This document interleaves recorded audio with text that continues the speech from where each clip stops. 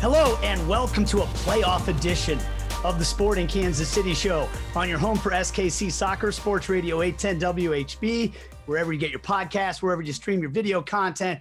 Doesn't it feel good to say that? Playoff edition. It is here. Playoffs, baby. Sporting Kansas City and San Jose Earthquakes. It's less than a week away now, Sunday afternoon at Children's Mercy Park. I am Nate Bukaty with you, joined as always by Allie Trost. Allie, how are you?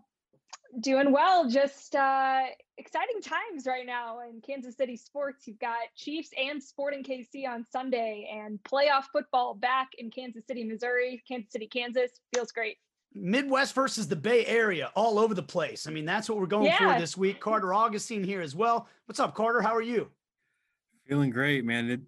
Like Allie just said, it's an exciting time. You know, we missed out on this last season. So missed the feeling of playoff soccer and MLS playoff soccer, and it's single elimination now, which Sporting hasn't done yet. So this is going to be a fun one.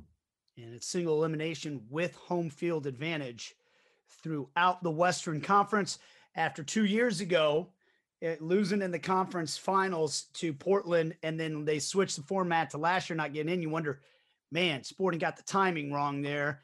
And when will Sporting get that one seed again? Well, they didn't have to wait long. The very next year, in the crazy topsy-turvy 2020, they did it. And we've got a big show for you coming up today. On the next segment, we're going to have Roger Espinoza with us. Roger is spearheading a very important effort to help his home country of Honduras. It's a poverty-stricken country already that has been ravaged by a direct hit of a massive Hurricane Eta, and it's got another hurricane bearing down on it right now.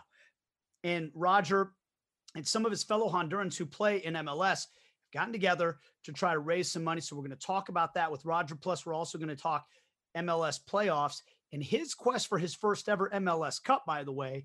That's the one trophy he hasn't gotten that Sporting Kansas City's won during his time as an SKC player. We're also going to talk with broadcaster Danielle Slaton from the San Jose Earthquakes and try to give you a real peek inside this San Jose team because we haven't seen them yet this year. At least not against Sporting Kansas City. Maybe you're a big diehard MLS fan. You've watched some of their games, but we haven't seen SKC versus San Jose because of this unbalanced schedule in 2020. So we got that all coming up, guys. And while we're talking about great causes, there's also a cool campaign that's been launched by Sporting Kansas City coinciding with the playoffs. The slogan for Sporting Kansas City this year in the playoffs is as one.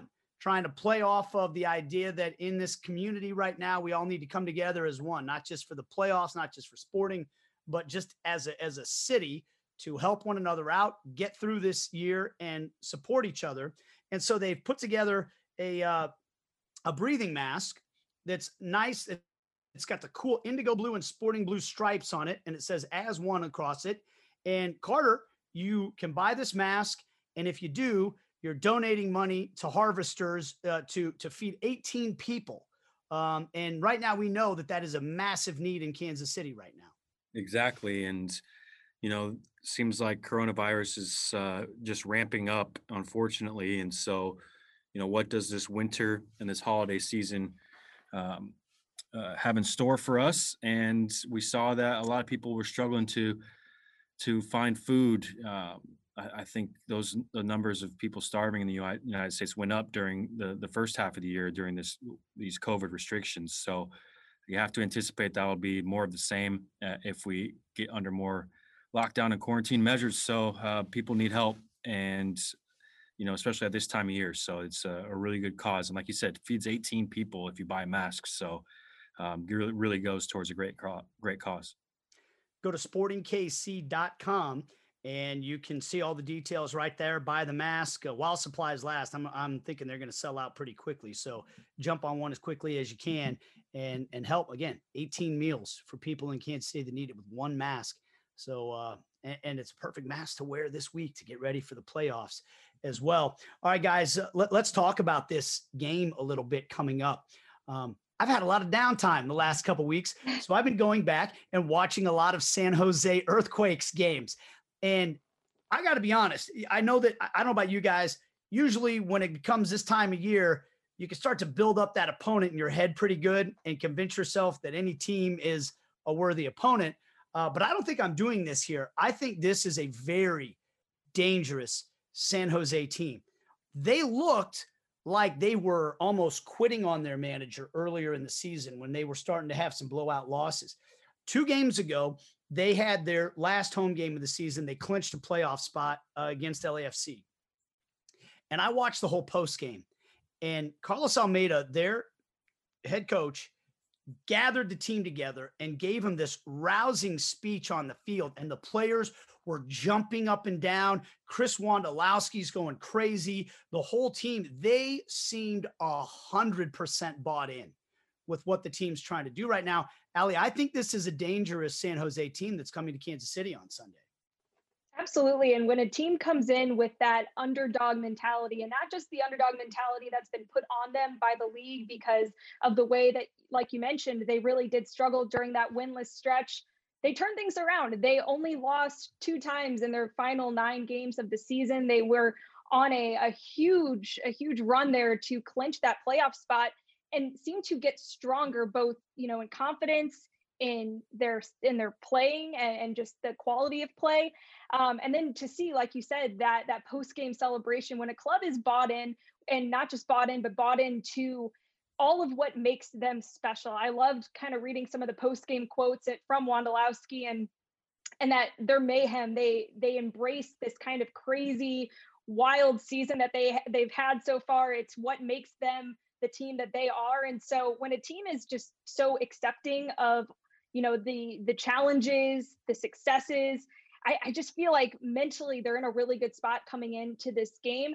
That said, I would also argue that Sporting Kansas City is also mentally in a really good spot coming into this game. And it's interesting. I almost feel like both of them have this underdog kind of storyline that they're writing going into this playoff game. Sporting Kansas City, an underdog, I think, in the national picture. I think they've kind of been counted out a lot of times, even though they've maintained a really strong spot in the standings, while this San Jose team has completely turned things around through the peaks and valleys of their wild 2020 season. So underdogs in very different ways, but both teams very fiery, very passionate. You mentioned their coach, Peter Vermees, another fiery, passionate coach as well. So I think the energy in this game is going to be outstanding. It's just going to be a matter of which team can settle down, dominate with their style of play, and as a result, find the back of the net first, because I think that scoring the first goal for Sporting, which is always important in Major League Soccer and soccer in general, but in this game in particular, taking San Jose out of the game quickly,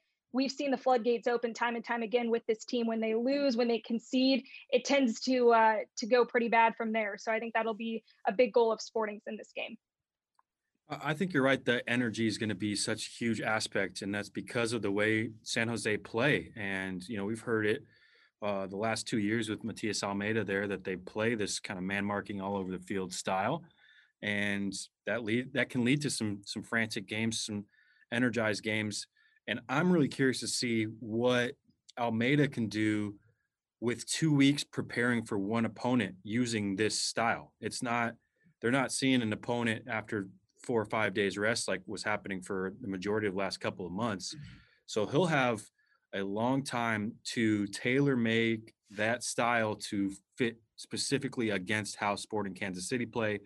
And I'm really fascinated to see how that tactical approach comes. Of course, on the flip side, Peter Vermees will have the opportunity to try and adjust his team to how San Jose plays.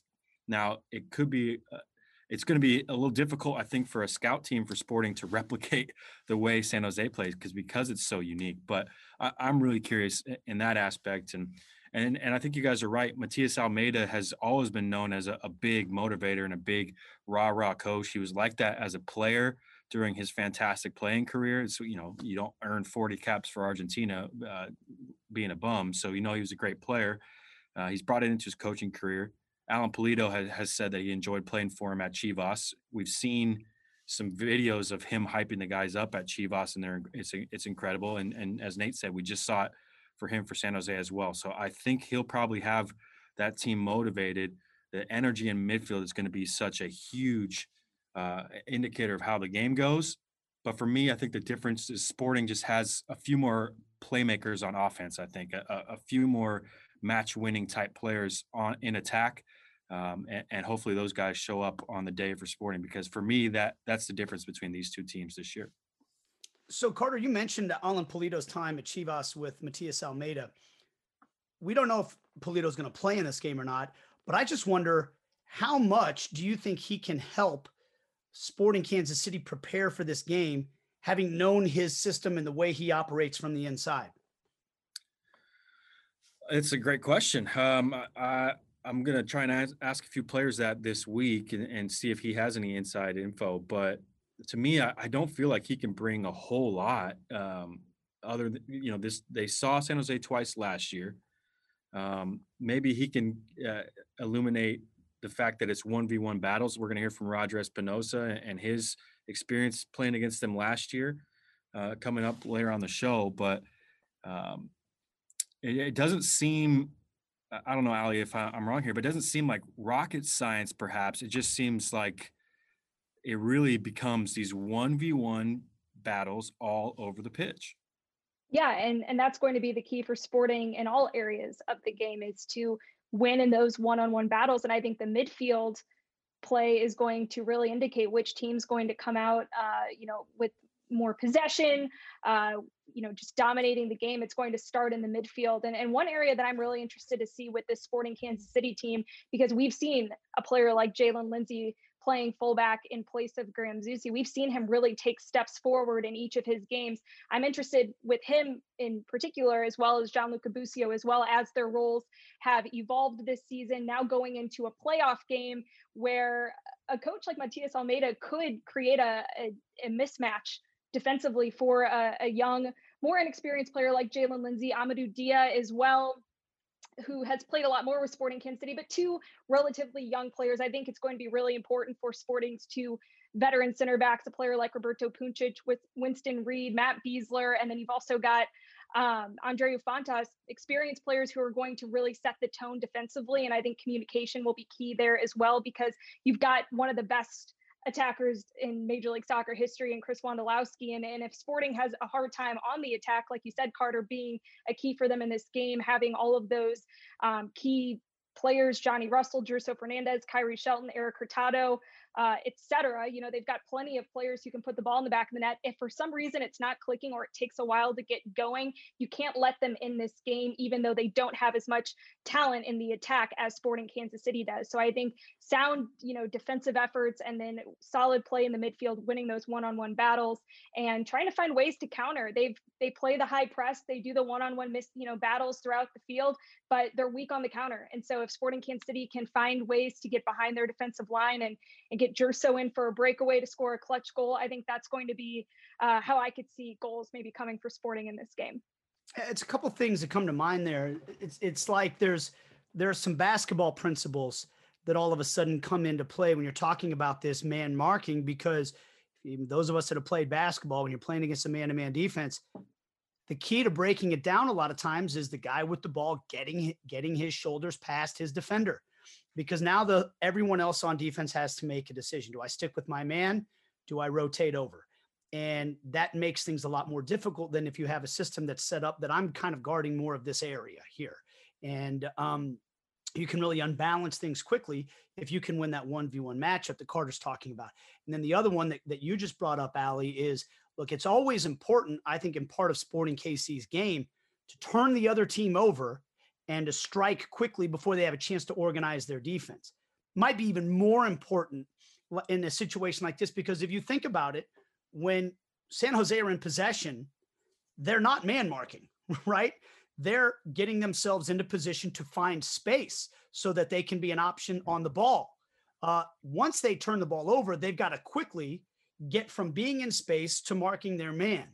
And so if you can turn them over in situations where they're not set up well to handle it defensively and attack at that point before they're organized defensively, that's when we've seen, I think, them really start to struggle and break down defensively.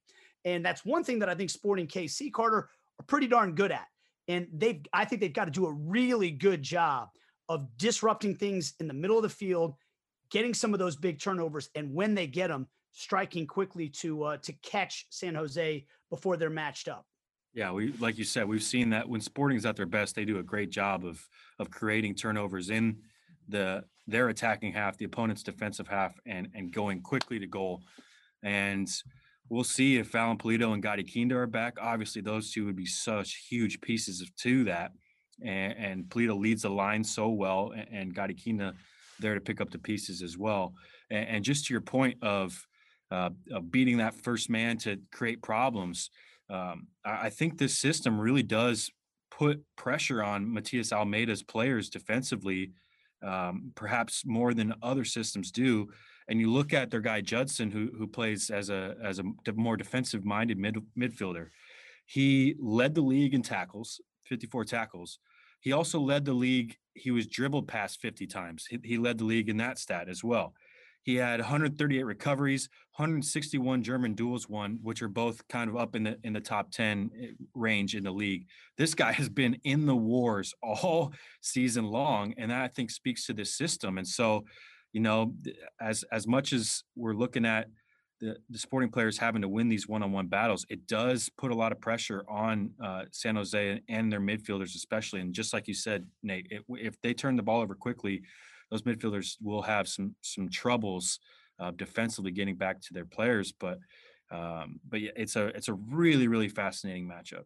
We will take a break. We're going to talk with Roger Espinoza coming up about his Honduran relief efforts and about this playoff game coming up against San Jose. That's right after this on the Sporting Kansas City Show.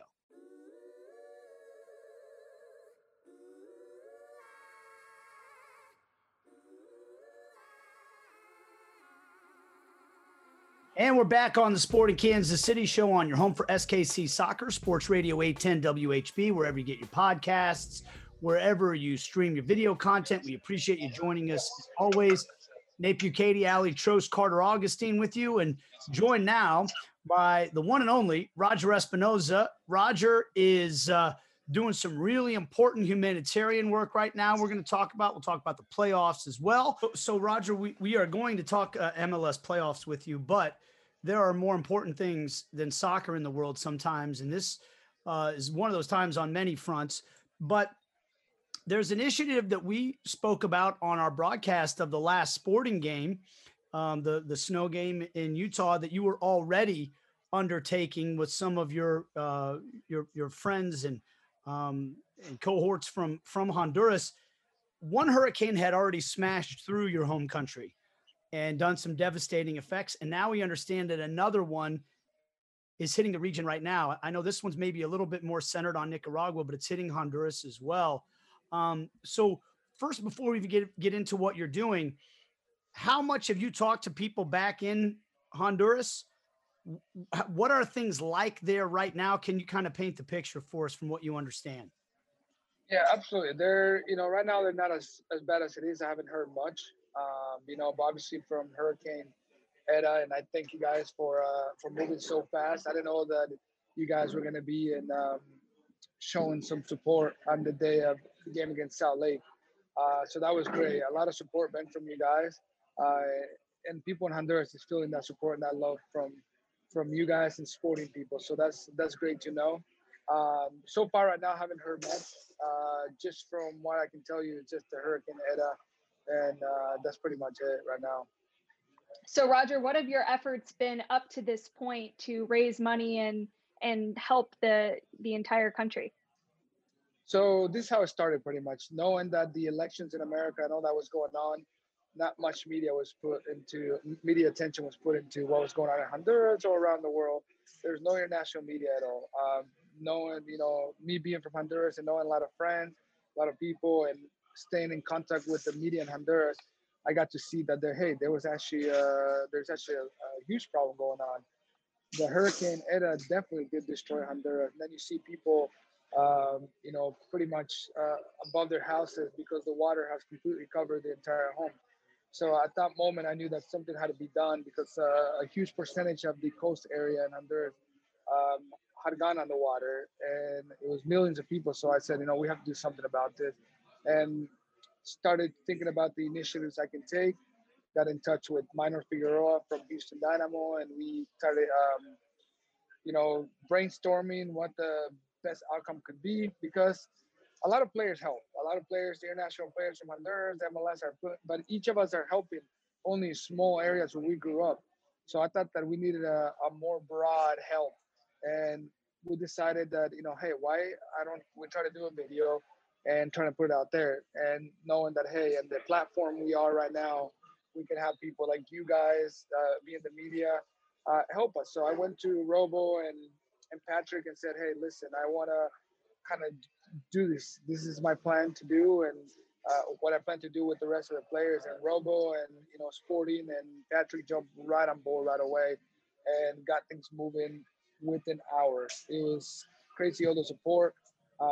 Even Carter and Jordan with video and helping me with what I need to say, and Spanish and English. I mean, everything just went fast, and I'm very happy. And I cannot thank them enough for all their support and all the effort they have done. And so that video went out, and that video was done by all the players that play in the MLS. And from there, it's crazy the support that has been poured down in Honduras. And that was the main goal, is to raise awareness for what's going on in Honduras right after the election passed, and people can see now that, hey, there's actually a humanitarian crisis going on in Honduras. Not only is it a hurricane hit, but hey, we're in the middle of a pandemic, and people is in shelters, sleeping next to each other with other families, and that's just even creating a even more humanitarian crisis, and it's not safe for people.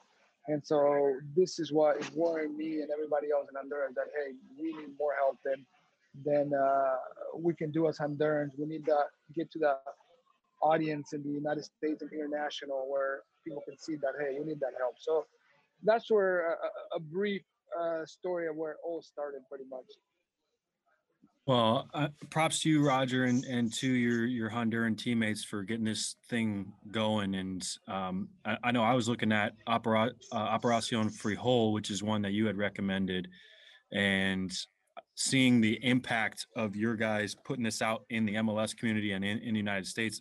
You've seen the monetary impact already, but still need, if you're listening, Honduras needs help, and you can go to mlssoccer.com/hurricane Honduras-relief.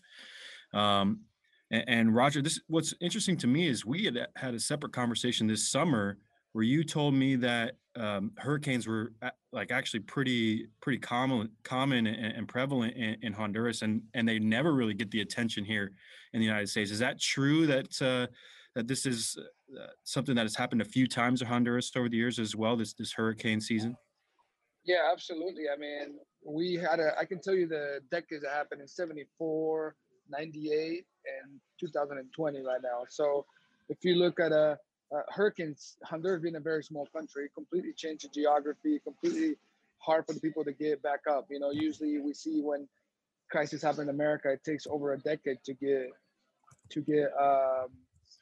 back up. And then Honduras being a third world country, you can see that they're very low in resources. So that just affects the country and the social life that people could have, because they lose everything every 20 years, if we can say, they lose everything they have. So at this time, being in this type of platform that I am right now, I thought that it would be the right time for me to, hey, raise awareness.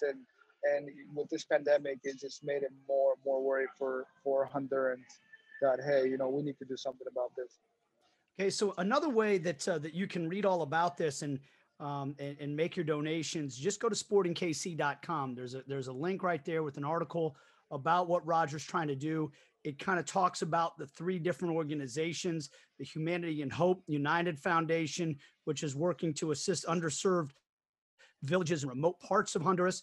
Carter talked about Operacion Frijol, which is trying to help combat the COVID-19 outbreak with everybody living in these community shelters, and then Food for the Poor as well. You can click on the links to all three of them right there. You can pick if there's one cause that you like more than another. Just go to sportingkc.com and look for the article about Roger and what he's trying to do in his home country. So, Roger, we certainly appreciate your efforts there, and we encourage everybody to support the cause any way they can.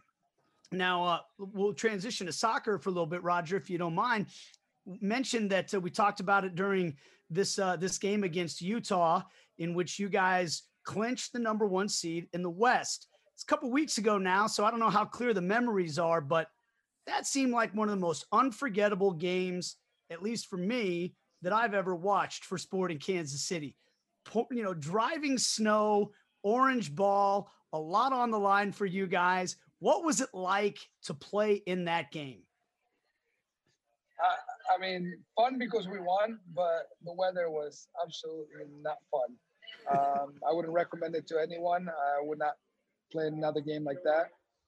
But we knew that we needed to go there and win, because that definitely secured playoff first place and the rest of the games at home.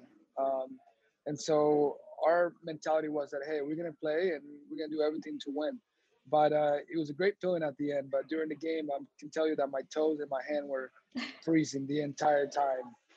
But very happy that we were able, to stay mentally prepared throughout the entire game. And I'm just happy that we came out with the win and on top of the West. Top of the West, which means number 1 seed, home field advantage through the playoffs, which all starts on Sunday against the San Jose Earthquakes. How's this week at training been? And where do you sense that the team's mindset is going into the playoffs after having missed out last year and getting back again like you did in 2018?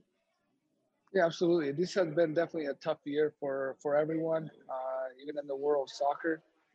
In our team, it's been very scary moments with the pandemic going on, but we still stayed very, very concentrated on everything and what our goal has been throughout the year. Coming from a year that finished at the bottom of the West, we knew that this year we had to be mentally prepared, and that's what we've done. I mean, given all the circumstances this year, we were always fighting. We, Sporting also didn't give much media attention either. We were always been top 3, but we being a small market, it usually happens. But we stayed, always true to ourselves, and we knew that each game was very important. And we went to play in areas where they were very tough, but just like the Salt Lake game, and we knew what the game meant. So I say, going back to the playoffs and how ready we are, I think we've been ready since this year started, and even when we stopped and came back, the bubble and all that, I think the team stayed very sharp and ready for anything that was to come. And I think, we just proved that right now that we're ready, that we went out to a very hostile environment, which is in Salt Lake with the altitude, the snow, and a few other fans didn't treat us as well.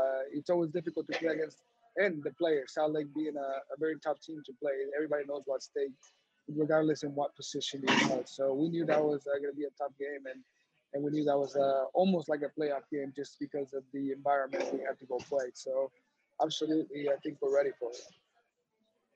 Well, now you guys are playing host to San Jose Earthquakes, and with all things that have gone on this year, you haven't played them in 2020. So first of all, I guess what's that going to be like playing a playoff game against a team that you haven't seen before this season? Not easy at all, but at the same time, they haven't played us, so it's going to be very tough for them. They have to come into our field, our home field, with our fans.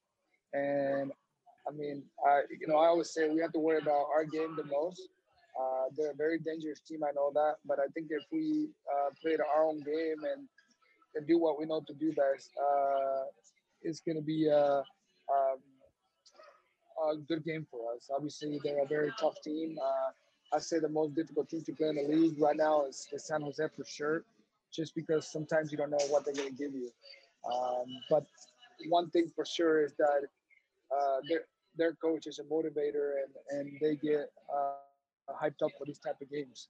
Knowing that they're in the playoffs now, not being there last year, they're very excited to come into this game. So I think if we decide to play our game and do our own job, I think we'll be able to tone down what they're bringing. So we for sure have to be ready for it. So you mentioned their coach being a motivator.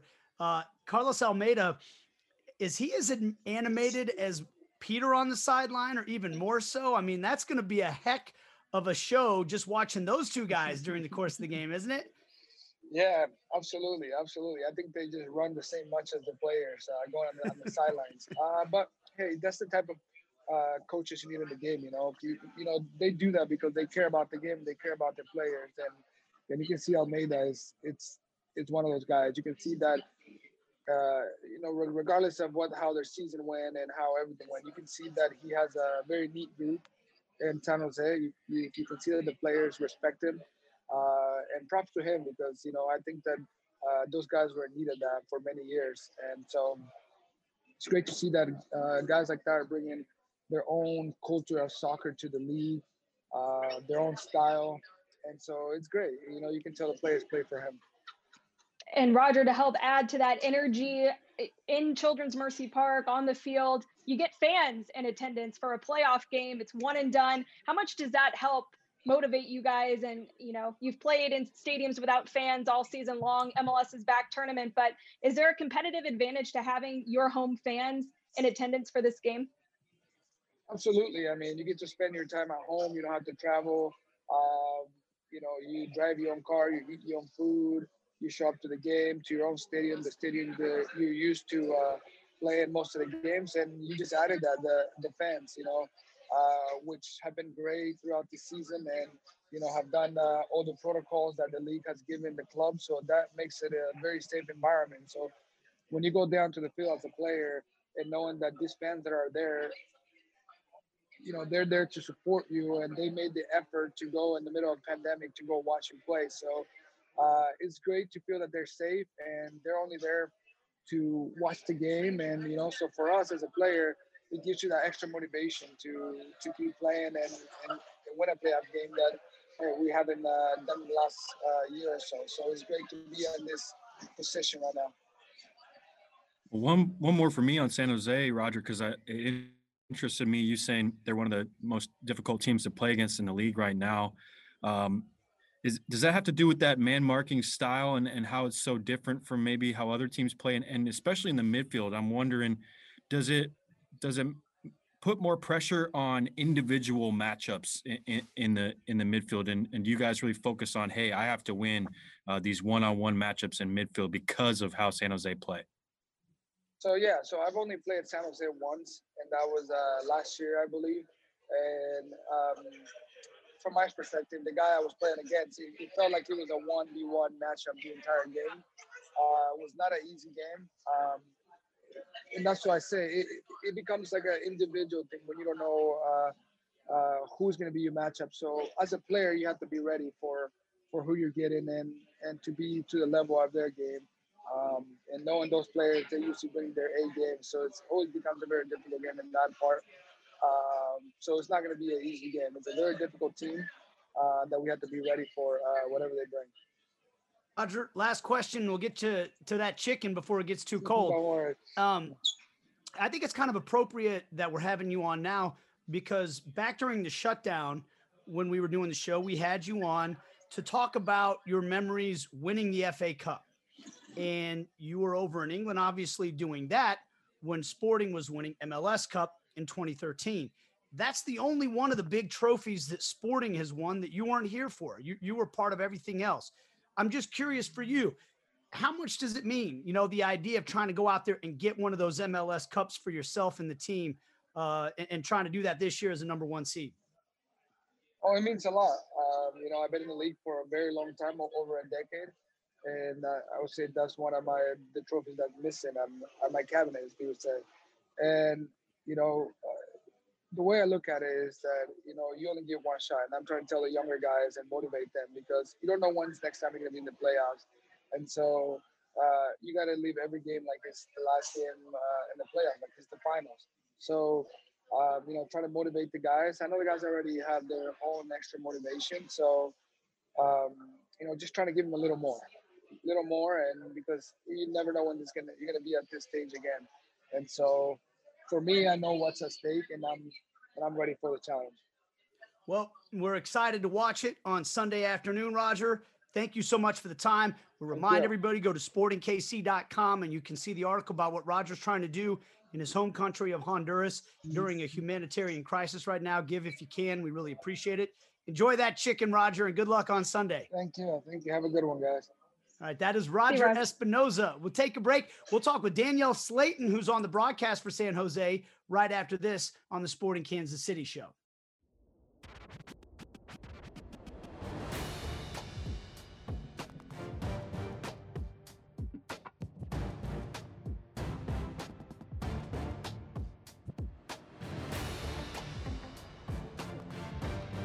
All right, welcome back to the Sporting Kansas City show on your home for SKC Soccer, Sports Radio 810 WHB, wherever you get your podcasts and wherever you stream your video content, on the 810 Facebook page, on the 810 YouTube page as well.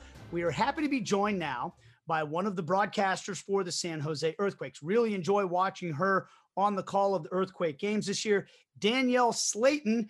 And Danielle, thank you so much for joining us. How are you? I am great. I am happy to be here, ready for this international break to be over and to get back to some MLS soccer.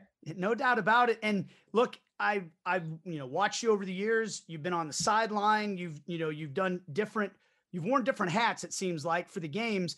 How different has it been this year for you and your vantage point, the way you've called the games and all of that in 2020?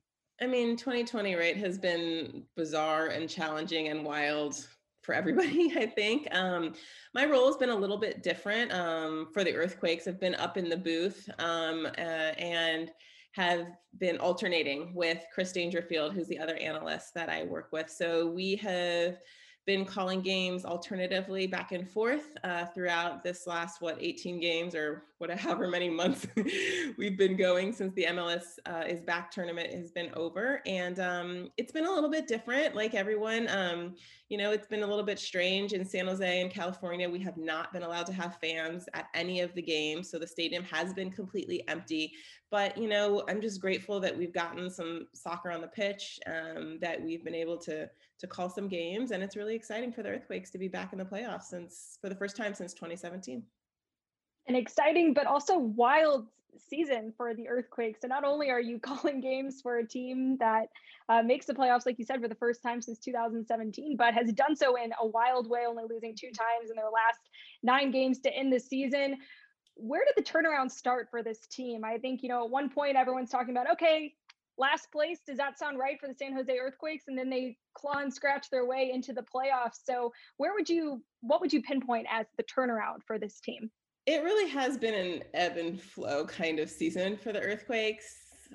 I would say that the turnaround point in my mind was the 7-1 loss they suffered to Seattle. I felt like before then, Matias Almeida was very, very dedicated to his man-to-man marking system, his high-pressure system.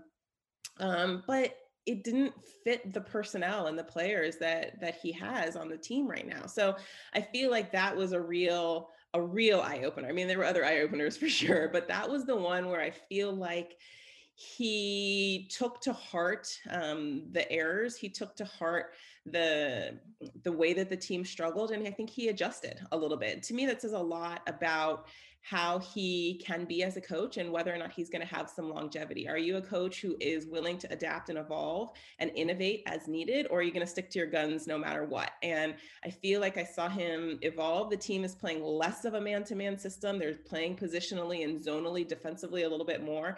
And I think that has really what enabled them to just stay in games and stay competitive, right? They're not giving up 5 goals in the first 20 minutes. So they give themselves a chance. And I think that has in large part to do with the way they were able to see out the end of the season and ultimately find their way back into the playoffs.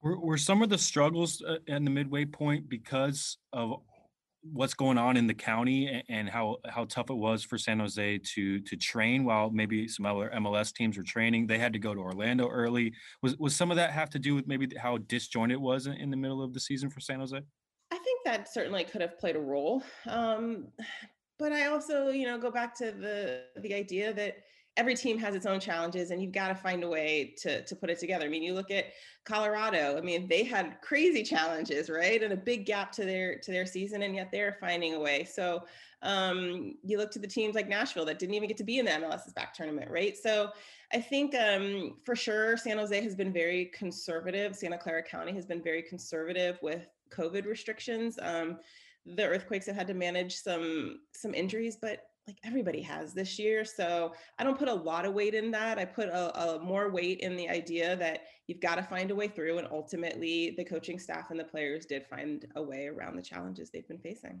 It's really interesting, Danielle, to hear you talk about the adjustment they made to maybe not be so beholden to the man marking system, because we just spent 2 segments talking about how tough it is to get ready for San Jose because they have this unique man marking system. So might we not see that exclusively across the field on Sunday afternoon?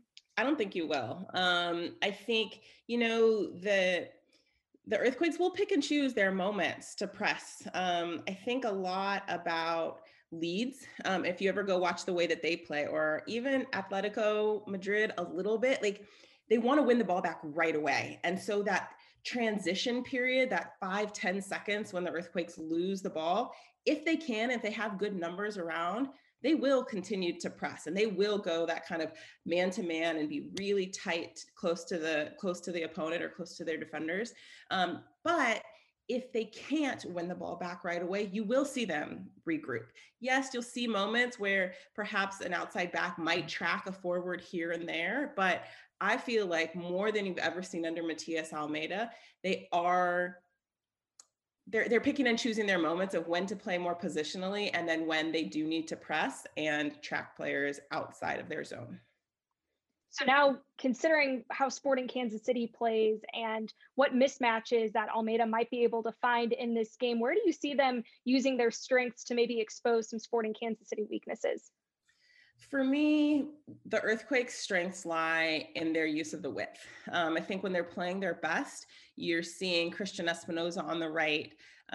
You're seeing Carlos Fierro, who he obviously has been dealing with an injury, so I'm not sure if it will be him or someone else on the left, but then getting their outside backs forward. I think Nick Lima is starting to come into his own again, and Marcos Lopez, their outside left back, is a new young defender who's starting to get forward. So to me, when they're playing well, they're using Jackson Ewell in the center of the park and Judson to play that diagonal ball, to switch the point of attack quickly, and then create overloads in the outside width channels. And I think when they're playing at their best, regardless of the opponent, whether it's Sporting Kansas City or someone else, that's what they're trying to do on their best day.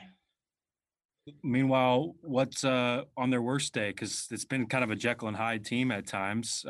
What are some of their weaknesses that maybe Sporting KC will look towards? Yeah, I mean, Sporting Kansas City, you guys just have like a plethora of weapons on attack. I feel like anybody can score, right, on any given day. And so I do think if Sporting Kansas City can get defenders matched up 1v1, your men are pretty good. And so does your man beat our man?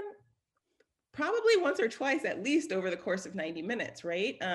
So I think that if Sporting Kansas City can look to quickly change the point of attack and not necessarily try to overload channels, because you bring more attackers into that channel, guess what? Likely there's going to be more San Jose defenders coming into those channels too. So if you can look to change the point of attack quickly, to get 1v1 opportunities and really try to make it so an Earthquake defender is on an island, that's when they struggle.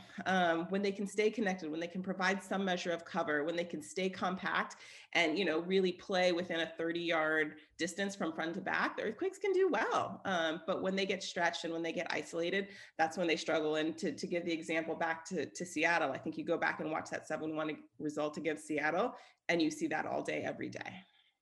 We're visiting with Danielle Slaton, and I want to say this because we've spent a lot of time on the show today talking about the chip we have on our shoulder in Kansas City that a lot of the national media seems to be just kind of dismissing SKC as the legitimate number 1 seed in the West. I've been watching a lot of your guys' games, and I was watching you and Anthony Passarelli a couple of games ago, handicapping the West. You guys were giving a lot of love to Sporting KC even back then. So I want to give you guys props for that. Thank you very much for showing some love to the SKC team. But when I was watching that game against LA in the post-game celebration, you mentioned, by the way, no fans. You guys do have people in cars parked outside the stadium, honking their horns and going crazy. But I thought, man, this is a team that is bought in to their manager. They were jumping up and down. That celebration was something. Why did it mean so much? And what does that tell you maybe about where that team is right now mentally, the way they celebrated after that game? Matias Almeida is a passionate man and a passionate coach, and he cares deeply about his players, and he has found a way to get them to buy into his mentality. He's very demanding, right? If you look at the amount of ground that these guys have to cover, like they suffer over the course of 90 minutes with what he is asking them to do.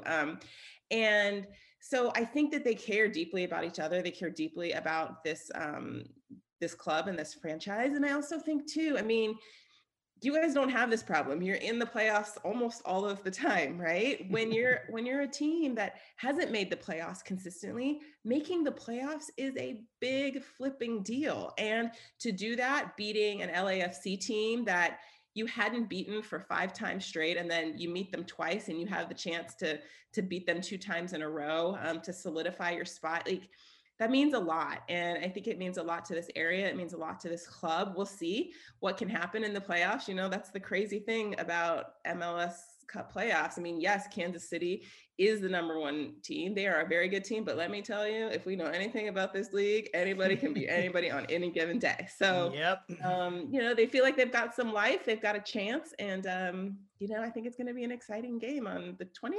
I can't even keep track of all the dates. Whatever day Sunday is. 22nd.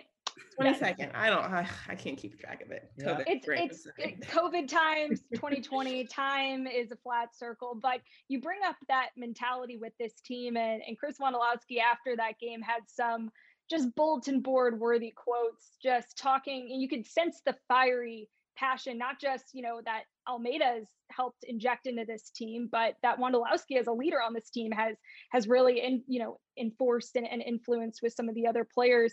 How has his leadership helped during this turnaround to get this team into the playoffs? And then when you think about just a one and done game postseason and the energy and fire that is required of teams to just have that mentality to go out and compete, how crucial is he in that piece of this?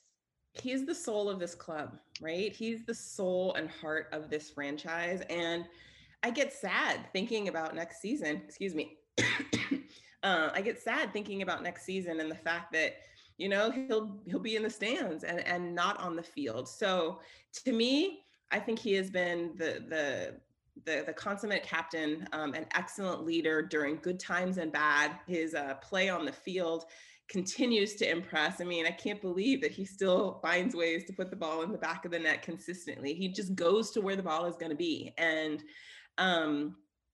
so if I were a teammate of his, I mean, to me, he is the guy who would be in my mind in this game against Kansas City, right? Like, I am going to play for him, because if we can put it all out on the field, right, then this won't be his last game. That's the mentality that I feel like this team needs to enter into the playoffs with, of how can we do right by a guy who has done so right by this club for so long.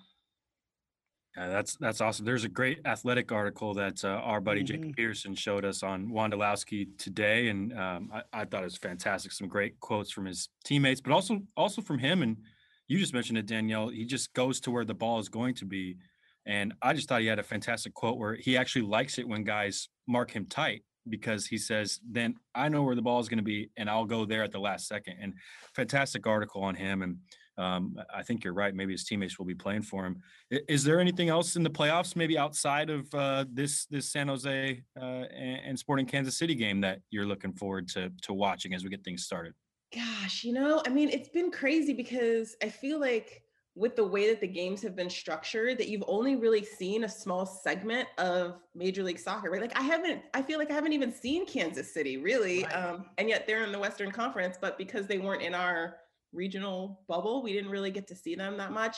I still think of the teams I've seen consistently. I think Seattle is dangerous. I think LAFC, if you catch them on a day when they're firing on all cylinders, they're dangerous. I mean, wouldn't this be something if, like, this is the year they run off and go do it all with all of the attention they've gotten in the last couple of years. But you know who I'm really excited to see? I'm really excited to see Philly. I think what Jim Curtin has done with the Union has been fantastic. I haven't had the chance to see them play a ton, only a few games. And so I've just been impressed with the way that they've consistently found a way to grind it out. I think the depth they have and the way they play collectively has been really exciting. And so that's the team I'm kind of sort of rooting for in the East, even though I don't really have any allegiances to the East. Well, they put it on us in the MLS's back knockout rounds, that's for sure. So we'll see. I think maybe some people around here are hoping for a rematch in MLS Cup, but got a long way to go before we get there. Hey, Danielle, thank you so much for the time. We really appreciate it. And, we'll hopefully get to talk to you again sometime real soon. Thanks, you guys. All right, that is Danielle Slaton. We'll be back to wrap things up on this edition of the Sporting Kansas City Show right after this.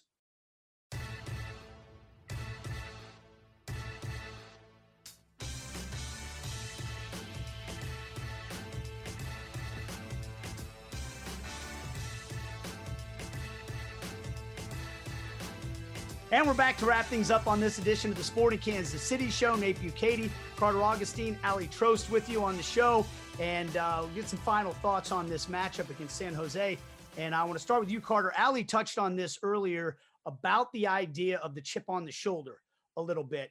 And both teams, she said, have an opportunity to kind of use that. And I get the real sense from listening to a lot of the national media about this matchup coming up that there's a whole lot of, Sporting's the 1 seed in the West, but we're not buying it. Yeah, they didn't play San Jose, or they didn't play San Jose. They didn't play Seattle. They didn't play Portland. They didn't play LAFC. So, that's fine that they're the 1 seed, but nobody's really buying into it. I'm curious if you think that really sticks in the craw of the Sporting KC players, and is that motivation for them coming into this game? I think it could be.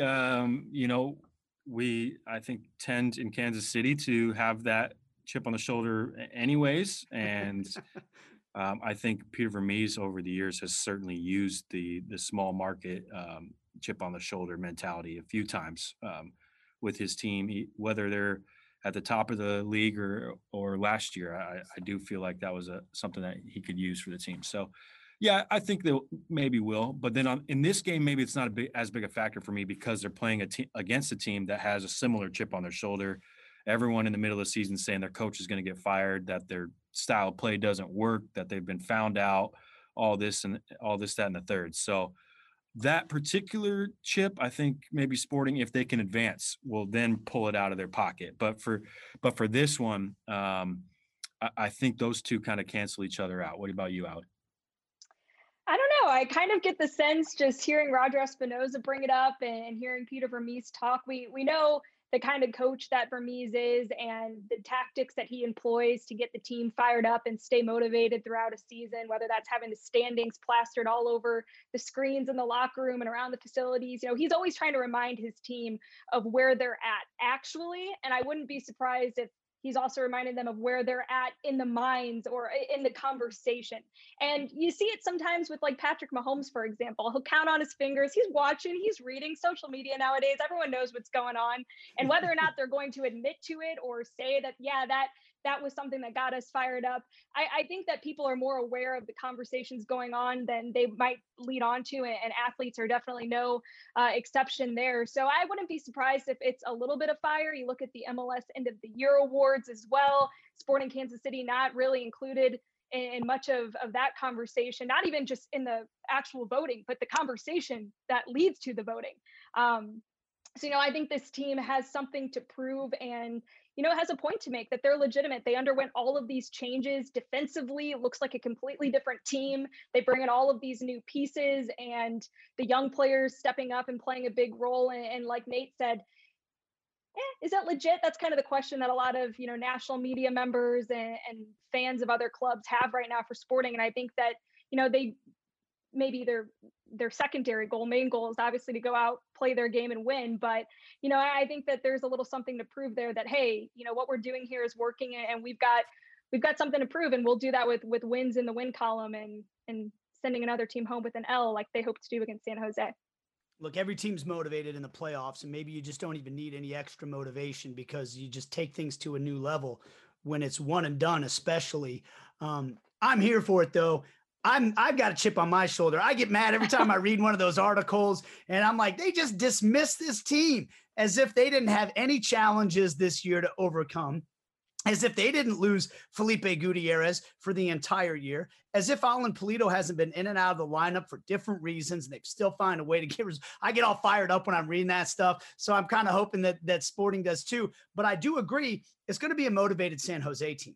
I don't think they're going to get a team that's just coming in here to that's just happy to be in the playoffs. I think they will be a scrappy, motivated team. I think these are two teams that embody the personality of their managers, and their managers are fiery, and I like that. And I wish this San Jose team was playing somebody else, because honestly, I'd be rooting for them against other teams, because I just like that whole vibe that they're giving off. But not this time, baby. Sporting Kansas City, we want to see them take care of business and advance to the playoffs. That's going to do it for us, guys. Our thanks to Roger Espinoza and Danielle Slaton. Remind you once again, if you go to sportingkc.com, you can see about the masks that you can purchase to help make sure you donate money. If you buy a mask, it donates 18 meals through Harvesters to families in need. And of course, you can see the information about Roger's efforts to help the humanitarian crisis in Honduras with the hurricanes that they're dealing with down there right now. So with that, we will hopefully be talking to you next week as we get ready for a second round playoff matchup. Again, all the details for this weekend: Sporting KC versus the San Jose Earthquakes. It's at 3:00 on Sunday. You can listen to the game on our sister station, 94.5 FM. The game will also be on satellite radio, Sirius XM-FC, and you can watch it on Fox Sports 1. We will see you next time on the Sporting Kansas City Show.